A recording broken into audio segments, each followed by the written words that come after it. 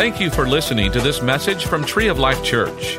Our prayer is that it will be a blessing to you and that you will find it helpful for life. So open up your heart to receive God's word for you. And let me tell you, Ephesians is a fantastic book. The summer has been the study of Ephesians. And I know, if you've been coming on Wednesday night, everybody gave a handout, and I don't have a handout to fill in the blank. I'm going to make you work for it, all right? I'm not going to let you just fill in this little blank and stuff. You're going to have to work for it. So you get your notes out. I think they maybe passed out some note sheets, write some stuff down. I'll highlight some stuff for you. I want you to take some notes tonight, and not always, every time you come. And because when you go home from here, I want you to read back over those. I want you this week, every week you should go back and reread the notes that you had taken, whether it be Sunday or Wednesday, because the Holy Spirit is alive in all of us, and He'll continue to reveal things to you. And as you begin to go through it again and process it, the Word is alive and more revelation will come. And so tonight, I have been assigned Ephesians 5. So I've really I've been thanking Pastor Ken. He is not here tonight. He's taking a couple days off. I thank him for for chapter 5. It's the big one. And so I'm like, oh, well, praise the Lord. Thank you for that one. And But a couple topics in here. We're going to focus on just one in particular. But let's go ahead and jump in right now. I'm going to start reading in verse 1. I'm going to read this first half, if you will, and then we're really going to jump in the second half. But here's Ephesians 5:1. Follow God's example, therefore, as dearly loved children, and walk in the way of love, just as Christ loved us and gave Himself up for us as a fragrant offering and sacrifice to God. But among you there must not be even a hint of sexual immorality or any kind of impurity or of greed, because these are improper for God's holy people. Nor should there be obscenity, foolish talk, coarse joking. Can you see why I was just really thank you, Pastor Ken, for giving me this passage of Scripture. Really a blessing. Okay, anyways, let's keep going. Kind of speaks for itself right here. For this, you can be sure no immoral, impure, or greedy person, such a person is an idolater, has any inheritance in the kingdom of Christ and of God. Let no one deceive you with empty words, for because of such things, God's wrath comes on those who are disobedient. Therefore, do not be partners with them, for you once were in darkness. Amen. We once were, we no longer are, because now we are in the light of the Lord, or in the light of the Lord. Live as children of the light, for the fruit of the light consists in all goodness, righteousness, and truth. Our life should produce fruit of this kind of fruit, and find out what pleases the Lord. Have nothing to do with the fruitless deeds of darkness, but rather expose them. It's shameful even to mention what the disobedient do in secret, but everything is exposed by the light. Everything exposed by the light becomes visible, and everything that is illuminated becomes a light. This is why it said, wake up, sleeper, rise from the dead, and Christ will shine on you. Be very careful how you live. Amen. There's a good word for us. Be careful how we live. Listen, we need to not just have randomness to our life. We need to be intentional and purposeful and follow the teachings of the Lord. Not as unwise, but as wise, making the most of every opportunity, because the days are evil. How many would agree? Okay, they are. And the days are evil. Therefore, do not be foolish, but understand what the Lord's will is. Do not get drunk on wine, which leads to debauchery. I love that word. It's just a fun word to say, debauchery. Instead, be filled with the Spirit, capital S, the Holy Spirit. Amen.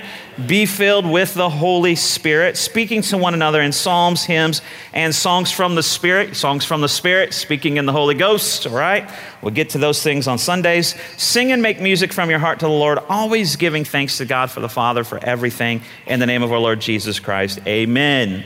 All right. Now, so, I'd love to spend time to go into there. I got just this week, and then we're moving on to the next chapter next week. But anyway, so go back, and those things are somewhat of that self-explanatory. But I think what I really wanted to dive in tonight is the next section, which talks about marriage.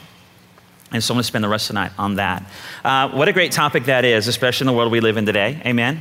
I just want to throw out a couple names for you. Jimmy Evans is a great resource for marriage. In fact, a lot of our Married for Life studies come from Jimmy Evans materials. In fact, some of what I'll share tonight comes from Jimmy Evans, and maybe you've heard it. I hope that you've heard it before, because we learn a lot by repetition, get it down on the side of you. Joe McGee, we just had Joe a couple weeks ago. Love Joe, he's got great stuff. Also, I would recommend going to Jimmy Evans' website, Joe McGee's website, and downloading or buying, purchasing, however you do that. Anything and everything you can. It will be money well invested when you invest in your marriage and your family. And so the power of the word needs to continue to get inside of us, because there's such an attack on the family unit and on marriages today, for sure. Understand this, that God has a perfect plan for marriage. And let me say it, God has a perfect plan for marriage. There is no perfect marriage, but there's a perfect plan for it, because God is perfect. So isn't it true, though, that anything God has a plan for is perfect? You realize God has a perfect plan for your finances? And it's tithing, right? God has a perfect plan for your health. God has a perfect plan for your relationships, your friendships. God has a perfect plan for parenting your children. It's the perfect plan. We need to go to the perfect plan. And understand why. It's because he's the creator of all that. So who better to go to than the one who created it? But man, and whatever it be, his arrogance or whatever, likes to reinvent it, reinterpret it or whatever, and put his own twist and spin on it. But understand God's plan is his perfect plan. His plans are perfect. So when you follow God's plans, you succeed. And I don't care what man does to change God's plan, only God's plan will succeed to its full potential. And God's plan is man and woman, all right? So anything other than whatever legislation and Supreme Court decisions and all that, that doesn't change that there's not going to be the fullest potential God intended in those marriage relationships. So whatever, a man can legislate all he wants. And so understand that. And the same would be said about different things in our society, of course, obviously. We need to look to God for the perfect plan. So when we follow God's plan, we succeed. And if there have been failures and mistakes, understand this, in their past, God will help you and forgive you. He already has, and restore you. I mean, we all come from a past and we make mistakes, and the goodness of God, the grace of God is forgiving and restoring. He not only forgives, he'll bring healing. In fact, if you look right over here at the cross, that right there tells you and I, your past has already been dealt with. Quit living in it. Quit living. And so let's make decisions for our future. And let's find God's success in our future. Okay, let your past be the past. It's right there. It's already been dealt with. The cross is not about your past. It's about your future. And so we can get back on track with God's plan and we can work through all that. So we can rise above the mistakes of our past, and it only can happen through God's way. So understand this, less than 1/2 of adult Americans are married. That may not seem like, that's okay. But understand that in 1930, 87% were married. Man, a lot has changed in a short period of time, and it's probably changing even faster. In fact, there's many people living as married, but not married, as there are married. And it's just, things have come because of hurts or mistakes or failures or other ideas, and things like that have come in, and we've allowed those things to change our idea about marriage. Divorce is more common. Living together is more common. Again, the past is the past, amen. And so we can move on with God's future. So over 90% of Americans say, however, they want a stable marriage to last for a lifetime. Over 90% of Americans say they want marriage. I just think people have given up hope. Well, because we're trying to get it from the world, and the world doesn't give us any hope, right? It comes from God. We haven't lost the desire, obviously, or the dream. We've lost the hope. Therefore, we've lost our way. And so God's way is the way. So God has a plan to succeed. God created marriage, to understand it. So we find that in Ephesians 5:21 through 33, the rest of this passage in Ephesians. In fact, it contains the greatest revelation on marriage ever in the history of man there ever could be. I mean, it really is God's perfect plan for marriage. Therefore, it contains the greatest revelation on marriage. But yet, as we get into reading it, it's one that we don't like to stay in. We don't like to read it because some of the wording, we don't like some of what it says, so we'll skip it, we'll go by it. But this is the chapter that contains some of the greatest revelation truths, power for success on marriage right here. And this is where we find his plan. And so this is the best instruction in the Bible on marriage. And so let me go ahead and let's read through that. Then I'll break some of it down for you. Verse 21, here we go. Submit. We start right out of the gate. This is why we don't read any farther. Submit to one another out of reverence for Christ. Wives, submit yourself to your own husbands as you do to the Lord. For the husband is the head of the wife, as Christ is the head of the church, his body, of which he is the Savior. Now as the church submits to Christ, so also wives should submit to their husbands in everything. Husbands, love your wives as Christ loved the church and gave himself up for her to make her holy, cleansing her by the washing with water through the word, and to present her to himself as a radiant church without stain, wrinkle, or any other blemish, but holy and blameless. In the same way, husbands ought to love their wives as their own bodies. He who loves his wife loves himself. After all, no one ever hated his own body, but they feed and care for their body, just as Christ does the church, for we are members of his body. For this reason, a man will leave his father and mother and be united to his wife, and the two will become one flesh. This is a profound mystery, but I'm talking about Christ and the church. However, each one of you must also love his wife as he loves himself, and the the wife must respect her husband. There's a lot of things I'd like to say here in light of the Supreme Court ruling, just for us to make sure that we're staying focused on truth and you're getting questions along those lines. I don't have time for that tonight, but understand that God created marriage to be between a man and woman. We know that to be, and there's a reason, and we'll pull out some points that I believe will be good ones for you as you have these discussions with friends and with people, as this is a hot topic, obviously. But know this, that again, God has a perfect plan for marriage. Marriage, and let me just sidestep for a second. Marriage is really a covenant. We enter into a covenant. The world looks at it as a contract. That's why anybody can enter a contract. That's why man and man can enter a marriage contract. A woman and woman can enter a marriage contract. But God created a covenant between a man and woman and himself. You understand that God will not enter a covenant with a man and a man in marriage? And God won't enter into a covenant with a woman and woman in marriage. Now, it sounds really hard, but this is just truth of God's word. Take it however you want to take it. Don't shoot the messenger, all right? But, so God has principles that work, and so anything outside of that is not something that will find success as God intended. And so this is the best instruction on marriage, as I said, but many Christians don't like it or they're uncomfortable with it, and nonetheless, it's what he's given. And obviously, we've read some of those things that the problem is. Now, what we like about this passage of Scripture is what it says about our spouse. I like that, yeah. Yeah, woman, you need to submit to me. Come on, right? And the ladies, yeah, you need to treat me like Jesus treats the church. You need to lay your life down for me. You need to sacrifice a little bit. We like what it says about our spouses, but we don't like what it says about us, right? Well, that's why Christians don't like it. I've done a lot of premarital counseling and done obviously a lot of marriages and weddings and all that. And I remember early on when I first got started in doing that, when I came on staff here, I remember sitting down with one couple, and she said, and this is part of, some of the wording of this is part of a wedding ceremony, and she said, I'm not going to say that submit word.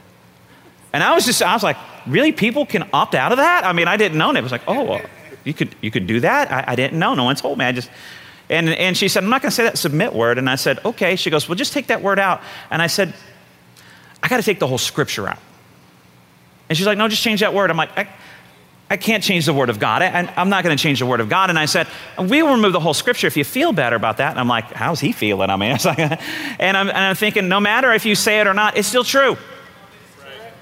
You don't have to say it. You can ignore it. You can read over this passage of Scripture. You can put your own twist interpretation. But how God established it and said it, it is still truth, period. So we need to just understand a little bit better on what really is being said. And so we get real familiar with the things that we like, and we want to go over the things that we don't. But men are uncomfortable about what it says about laying our lives down sometimes. But we love what it says about honoring, about the woman submitting or honoring. Really, that word being submit. And so understand this. Men usually, if men know a Scripture in the Bible, it's this one. Right? I can't tell you where to find it. I don't know where it's at, but there's some submission thing in there about you submitting to me. And so, again, it has been misunderstood. It has been used in the wrong way as God intended. It only works the way God intended. And so the other thing is, we don't want to go first. Well, I'm not going to submit to him until he lays his life down for me. Well, I'm not going to lay her life down for me until she submits to me. And we laugh about that, but that's reality. How many marriages in life are waiting for the other one to make the first move, and they're not going to until somebody else does, and therefore their marriages fall apart because they're not finding the success in God's word based on his principles. Be the first one. Because it doesn't matter what the other person does, amen? Because if Jesus was waiting on us to make the first move, he would not have given his life on the cross. And understand that, going back to kind of not to go back to the same-sex marriage thing, but understand that the illustration or the analogy that God used for a relationship with him is Jesus being the groom and the church being the bride, and our roles and responsibilities. And so Jesus as the groom is laying his life and has laid his life down even when we're disrespecting him, running from him, being ugly and hateful to him. And so most people will have a problem with these things because they don't want to be the first one. Oh, I'm not going to do it till she does. I'm not going to do it till he does. Listen, do it because God did, because Jesus did. But it works. We don't want to go first a lot of times, and so we'd say, I'll support him and honor him as I do the Lord if he acted like the Lord instead of the devil, right? But that's just how it works. I'll lay my life down for her and serve her, but I'll be doing housework all the time and wearing an apron. That's less manly. That's beneath me. Again, our society has changed so things. There's no plan B. There is no plan B. This is the plan. You know, God doesn't have to have a plan B. Isn't that funny? Well, there's got to be another way. Why? Well, he didn't really mean that. What? Well, we all love, it's just all about love. No. No, there's no plan B.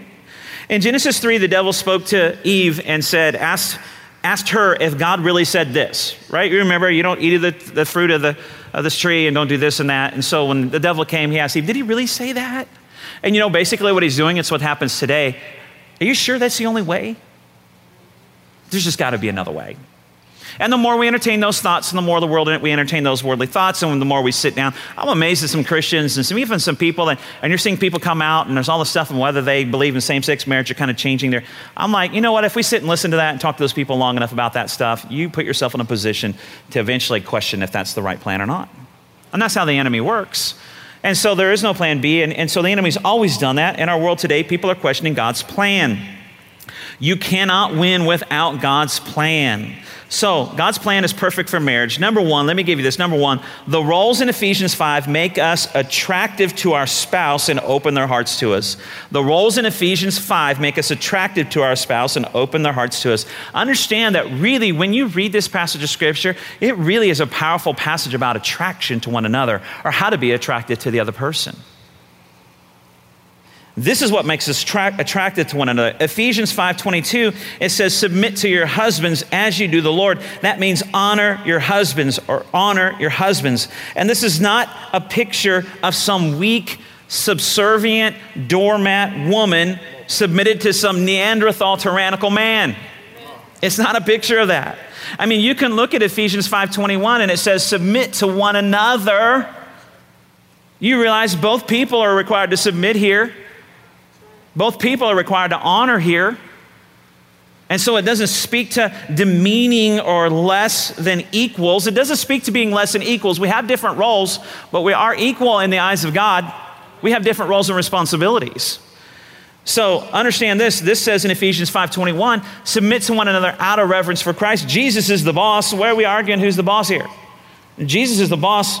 But the wife is to honor the husband, it says. When God tells a woman to honor their husbands, he's not trying to put a woman down. He's not trying to make her less important than the husband. He's not trying to put her less or beneath the man, even though that's how men live too much of the time. He's trying to turn the man's heart towards her. And the number one need of a man is honor. So when he says honor your husband, he's putting you in a place of greatest attraction to him. Come on. This is a passage that really deals a lot with attraction. If you will honor, because that's the number one, see, God knows the number one need of man because he created man. He created him with the greatest need. And so if he puts a passage in here that says for the wife to honor her husband, what he's doing is saying, I'm going to give you the secret to opening up his heart. Oh no, I'm not going to be beneath him. Oh no, I'm not going to bow down to him. Oh no, I'm not asking you to do that. I'm asking you to honor him as you'll honor me, and it'll open up his heart. He won't be able to resist you. He's really smart. He's a lot smarter than we are. The number one need of a man is honor and respect. And so when a wife honors her husband, it's fulfilling to him and makes her attractive to him. And when it says honor your husband as you do the Lord, it's talking about a standard. As you do the Lord, think about that. If you think about that one, how are you honoring God? Right, it's a standard. Some of us have very low standards then because we're not honoring God very much with our life. So if you're going to give the same honor to your husband, there's not a whole lot there. It got really quiet, but I expected it to at that point. I put a little side note, it'll be quiet right here. So it wouldn't rock me or throw me off, all right? So I knew that. No, I'm just kidding. So it's honor is a big deal, but honor to God's a big deal. Right? When you draw close to me, I'll draw closer to you. When you honor me, I'll honor you. Hey, God's all about honor, and the Bible says that's your standard, how you're honoring God. So listen, when you honor your husband, it needs to come out of your love relationship for God, not what he's done or didn't do. Right? And so the closer you draw to God and show him more honor, he will equip you through the Holy Spirit, the power of the Holy Spirit, whether you feel like it or not, or whether that guy deserves it or not, to show honor and respect to him. And you see the response is the same as God will respond to you. You draw closer to him, you honor him, and God set it up that way. Then you'll become more attractive to that man. It has nothing to do with being beneath him or not being equals. Nothing at all. Honor your husband as you would Jesus. It's not how your mom and dad lived. It's not how your neighbors or friends live in their marriage. It's definitely not what you see on TV or movies at all. It's a standard. It's you honor the Lord and you honor your husband in the same way. And so we have good days and bad days in that, but we need to be working on that. It's honor your husband as you would Jesus. Makes you more attractive. 1 Peter 3, 1 through 4. Let's take a look at that. 1 Peter 3, 1 through 4. Wives, in the same way, submit. There's that word again. Honor, respect. Give yourself to your husband, your own husband, so that if any of them do not believe. Now listen to this. Here's the result of honor and respect. If any of them do not believe the word, they may be won over without words by the behavior of their wives. Wow, honor is a powerful thing. And let me say this, ladies, if you have a husband that's not serving God, or maybe he doesn't know the Lord, or maybe he knows him, he's not walking with him, you know what how you want to turn that around? Don't preach at him all day long, because this says without words. You honor him, God's perfect plan for marriage, and you'll see the success of a turnaround without you having even to address it verbally. So you honor him, and it'll turn without words. Keep going. When they see the purity and reverence of your life. Your beauty should not come from outward adornment, such as elaborate hairstyles and wearing of gold and jewelry or fine clothes. Don't just focus on your outward beauty. Boy, if our young ladies will get that today, it's not just about your outward beauty. Work on the beauty inside. Amen? Right? That'd be freeing. Help some of our girls not have some of the self-esteem issues and all that kind of stuff. God's made you beautiful. Be beautiful on the inside. Rather, it should be that of your inner self, the unfading beauty of a gentle and quiet. Say gentle and quiet. Not rough and loud. I'm going to tell you what. I'm just going to tell him I'm getting his face. Okay. That doesn't work. But gentle and quiet spirit, which is of great worth in God's sight. Listen, if it's of great worth in God's sight, he's going to support it. I'm going to tell you two things about that. He's going to support it, and it's going to be very rare. It's something that has great worth and great value, right? We'll protect it, but what makes it great value and worth is rare. And sadly, it's too rare in our world today, especially in our marriages. The whole thing about honor and respect. And so, but God's going to support that. But here's the thing. If God's going to support it, then you don't have to. The Holy Spirit's going to back it up. The Holy Spirit's going to enforce it. You don't have to. You try and take matters in your own hands. You are no longer quiet, gentle and quiet. You're rough and loud. Well, I'm going to bless God. I'm going to support it then. And you need to. Well, you're just taking him out of the support role. So, this is God's plan for marriage. The power of respect and honor makes you attracted to him and makes him open his heart to you without a word, without even saying a word. This is great worth in God's sight. I love that. It's of great worth in God's sight. Honor makes you attractive to your husband and puts God as the supporter or enforcer. Men need honor. I was talking to somebody and just something happened and I encouraged him and I said, you need to be his biggest cheerleader. You need to be his biggest cheerleader.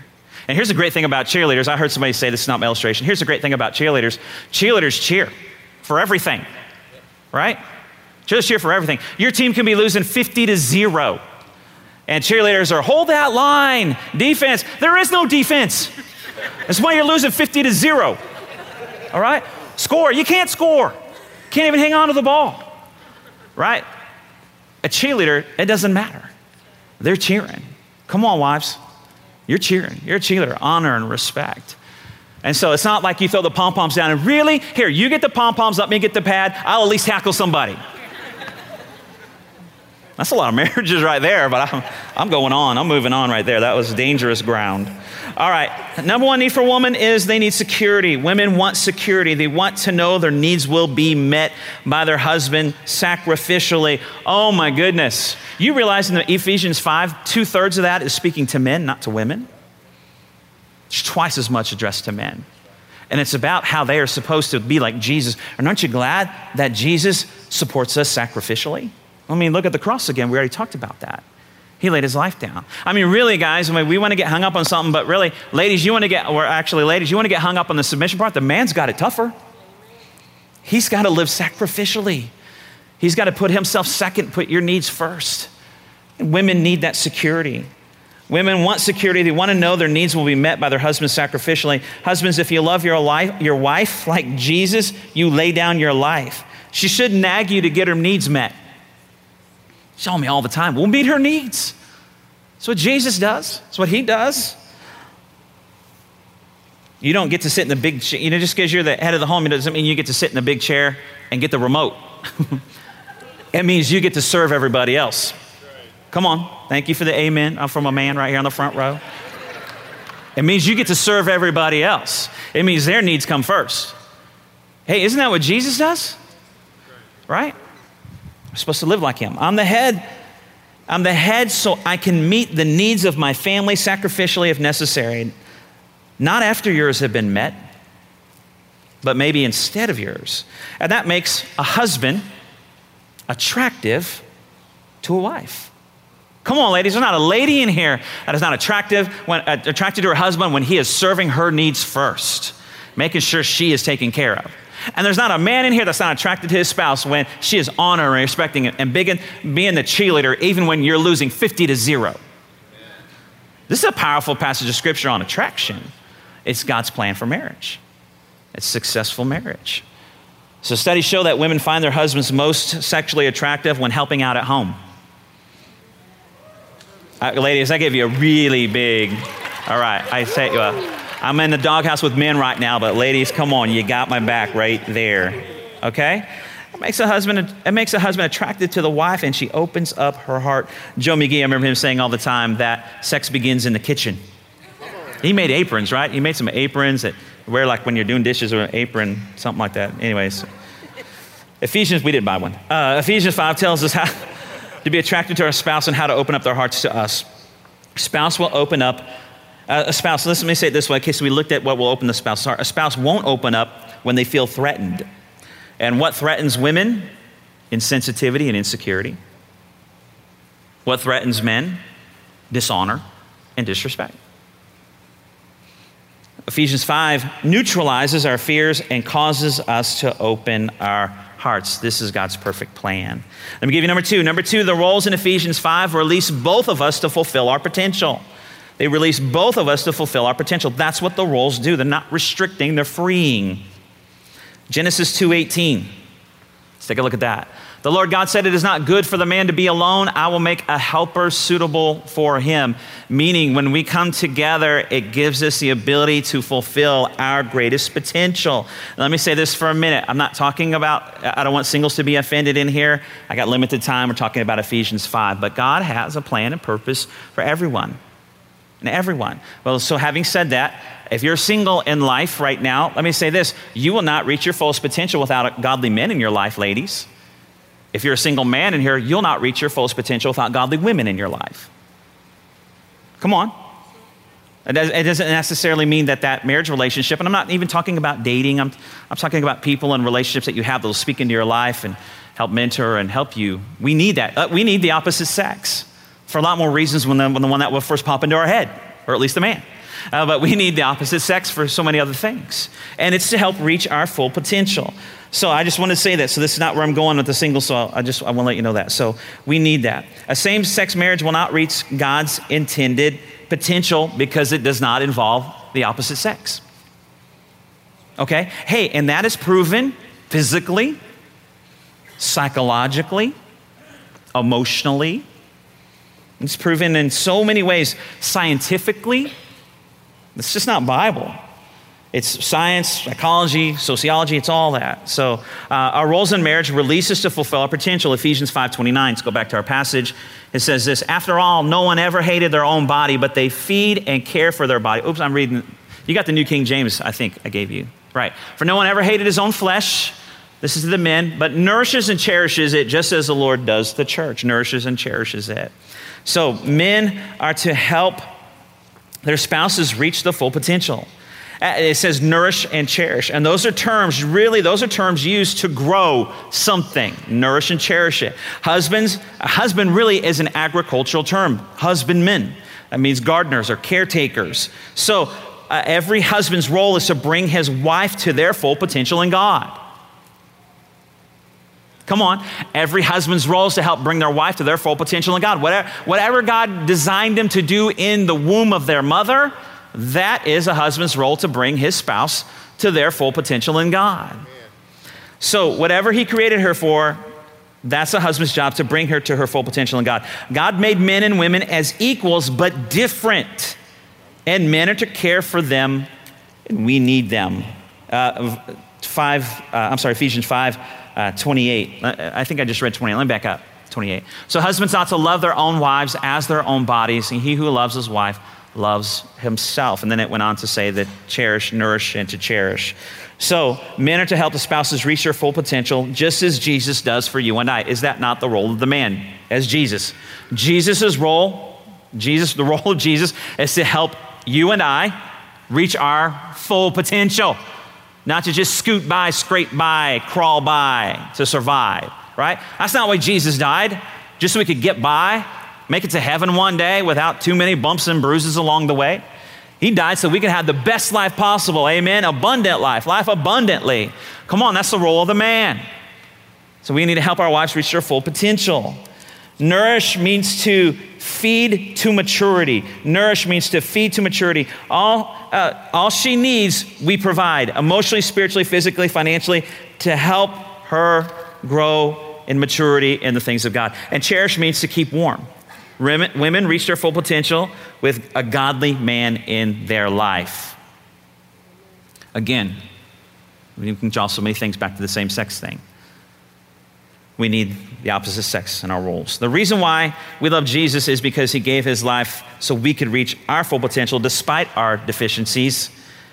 And then understand this, the Bible says that he seated me with him in heavenly places. He doesn't put us down. He raises us up. Come on, and men were to be like Jesus. We don't put them down. We don't put them less than us. They're not second. They're not an afterthought. They're not unimportant. Jesus laid his life down to raise us up. We're seated in heavenly places. We are there to raise them up to their full potential. Ephesians says we are supposed to love our wives and treat our wives like that, nourish and protect. Ephesians 5:33. Let's keep going. I just got a few minutes left. However, each one of you must also love his wife as he loves himself, and the wife must respect her husband. Everything that women want and need happens in an environment or an atmosphere of nurture and security. And basically what Ephesians is helping us understand is how to create environments where each spouse can thrive, reach our fullest potential. Everything men become, they become in an atmosphere of honor and respect. So you can see, men, you need to provide an atmosphere or an environment of nurture and security so she can thrive and reach her full potential. Ladies, you need to provide an atmosphere or environment of honor and respect so he can reach his full potential. Without those, we don't. It's Ephesians 5. It's God's plan for marriage. Whatever we're to become happens in the atmosphere described in Ephesians 5. Let me look at Proverbs 31:23 for you real quick. Listen to this, an atmosphere. Her husband is respected. Proverbs 31, you guys need to read it. All the ladies probably know it. Proverbs 31 is about the righteous lady and the righteous woman, and talks about great things and what she has done and how she's become that. So understand where this is coming from. Her husband is respected at the city gate where he takes his seat among the elders of the land. Why is he an elder, a respected elder? It's not because of what he's done. At Proverbs 31, it's because of what she's done. She's created an environment of honor and respect, and eventually in that environment of honor and respect, he became an elder. Proverbs 31 is all, you go read it, it's all about what that lady does.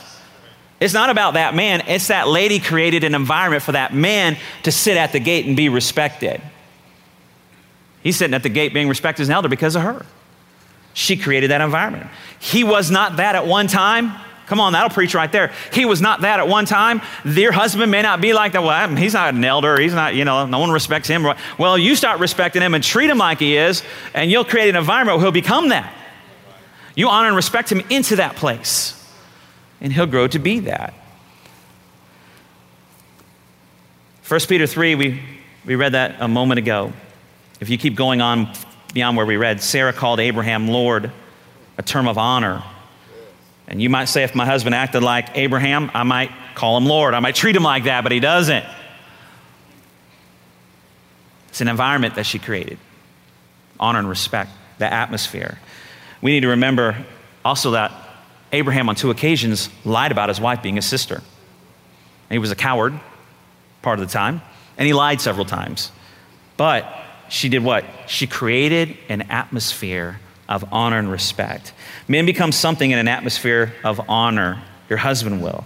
Ephesians 5 tells husbands and wives how we are attracted to each other, and that's how we reach our potential. It is God's plan. And I got to close with this. Number 3, the roles in Ephesians 5 destroy our sin nature and keep them from destroying our marriages. The roles in Ephesians 5 destroy that which in us that rebels against this. And let me explain that for just a moment. Understand that our nature says this: I don't want to respect him. And even just talking about this evening, some of you are pushing back on the inside. I mean, I even had that battle myself because our nature is all about us. But I don't want to respect him, or some might be pushing back. I don't want to serve her. And as long as we have that, we'll not have successful marriage at home. Men and women are different. Our roles are different. Our natures are different. The roles in Ephesians deals with the natures that we struggle with. Now, understand this. We're different. We're equal, but we're different. And so we can't just look at our spouse and expect them to be what we are and to see things how we see it. And that's where our struggle is. Why I'm trying to change you to fit what I want. That's not how it works. Ephesians 5 helps reveal that to us and gives us a plan on how to deal with that in our own lives, because that will destroy our marriage. When you go to Genesis, you see the sin nature of Adam and Eve. Understand this: Eve took the apple and ate it, right? We understand the story. There's the tree, took the apple and ate it. You realize Eve wasn't there when God gave the instruction, don't eat of that tree? She wasn't on the planet. Maybe somebody didn't tell her. Maybe somebody didn't take some responsibility and say, oh, by the way, I forgot to tell you. But we know Adam was there with Eve because she turned immediately and gave it to Adam. It's not like she wandered off. But it's funny because she's there and he's there, and all of a sudden she wants to do her own thing. She's got it figured out, right? She's got it, and she had that conversation with, she's going to do her thing. So maybe sometimes what the ladies need to fight against is, I'm going to tell you how to do this. Thank you. I was waiting for a woman at least to support that. I didn't know if there would be. But thank you, Tammy. But, it's like, sometimes like, I'm going to tell you how to do it. I know a better way. I can do it. And sometimes that's just kind of the nature of a lady. She wants to get things done. She's task-oriented a lot of times. She does. God wired her. She's smarter than we are. They see things differently. She needs to. My God, if we're both the same, we're going to miss something somewhere. We're going to fail somewhere. And then the man standing right next to her, why don't you do anything, Adam? You're too passive. You're too lazy. All you do is sit in front of the TV with the remote and watch ESPN, and that's not a bad thing, that's a God thing. I should use a different example. So our natures are, maybe a woman's nature more is to kind of tell you what to do, and maybe a man's nature too more is kind of just to check out and be passive and be lazy. Ephesians 5 gives us roles and responsibilities that counteract that. So ladies, you just don't get to go and run and tell and run out and do whatever you want to do. You got a partnership there. And so God put a little extra layer of accountability, if you will, there. Why? Because the woman's nature is a little bit different. And so Ephesians 5 helps you deal with that which might destroy your marriage. And men, you have some responsibility. You can't sit back and do nothing. You can't be lazy. You cannot be passive. You can't let everything pass you by. You have to take some responsibility, and you got to get up off the couch, put the remote down, and do something for your family and for your spouse. And when you do that in your role as provider, and you do that in all that kind of things, guess what? You are combating the thing that will destroy our marriages. Ephesians 5. God set it up that way. So it destroys our sin nature, our propensity to sin in those areas, and keeps them from destroying our marriages. And it creates a way men and women deal with that within them that can be an enemy to the marriage. Women, honor and respect your husband as the head of the home. There's an added layer of accountability there. Men, nourish and cherish puts an added layer of responsibility. And you can see that. Don't be lazy. Don't sit idly by. Well, Adam, why'd you sit idly by while you're... Did you not even tell her the instruction? Maybe she didn't even tell her. Maybe he didn't even tell her. But he's standing right there. Step up and do something. Women, you'll have to be careful not to act on your own without that partnership. And men, you'll have to be careful not to be passive or lazy. Ephesians 5 puts us in the mode of serving and honoring someone different than us, and it causes us to die to ourselves because we want it to be about us. So ladies, honor him where you want him to be, and he will rise to that level. Men, serve her and help her reach her full potential. Ephesians 5 is God's perfect plan for marriage. He only has one plan. How our marriages are will be a direct result of how we embrace or reject Ephesians 5 and the truth in it. You don't get a different interpretation. Man doesn't get to revise it in today's quote unquote version. God's way was perfect the way he designed it. And that's the only way it works for success. God loves you. You can succeed. He'll forgive your mistakes and heal you. Your past has been taken care of and your future awaits. In Ephesians 5. Let's all stand to our feet. Thank you for letting me go over a few minutes. So much more we'd like to say, but my belief is the Holy Spirit, as you continue to go back into this passage, will continue to reveal things to you. Things that perhaps I didn't see and brought out, but the Holy Spirit in you will help you continue to process this in a way that you can apply it to life. God's word works, amen? His way is perfect. So let the past be the past. The cross has already dealt with your past. Let Ephesians 5 deal with our future. Let's do what we all need to do to make adjustments and get things in order as God intended. We hope that you enjoyed this message. You can find more messages and information about Tree of Life Church at treeoflifechurch.org. We'd like to invite you to come visit us at 5513 IH-35 South in New Braunfels, Texas, or you can watch us on live stream. Thank you again for listening.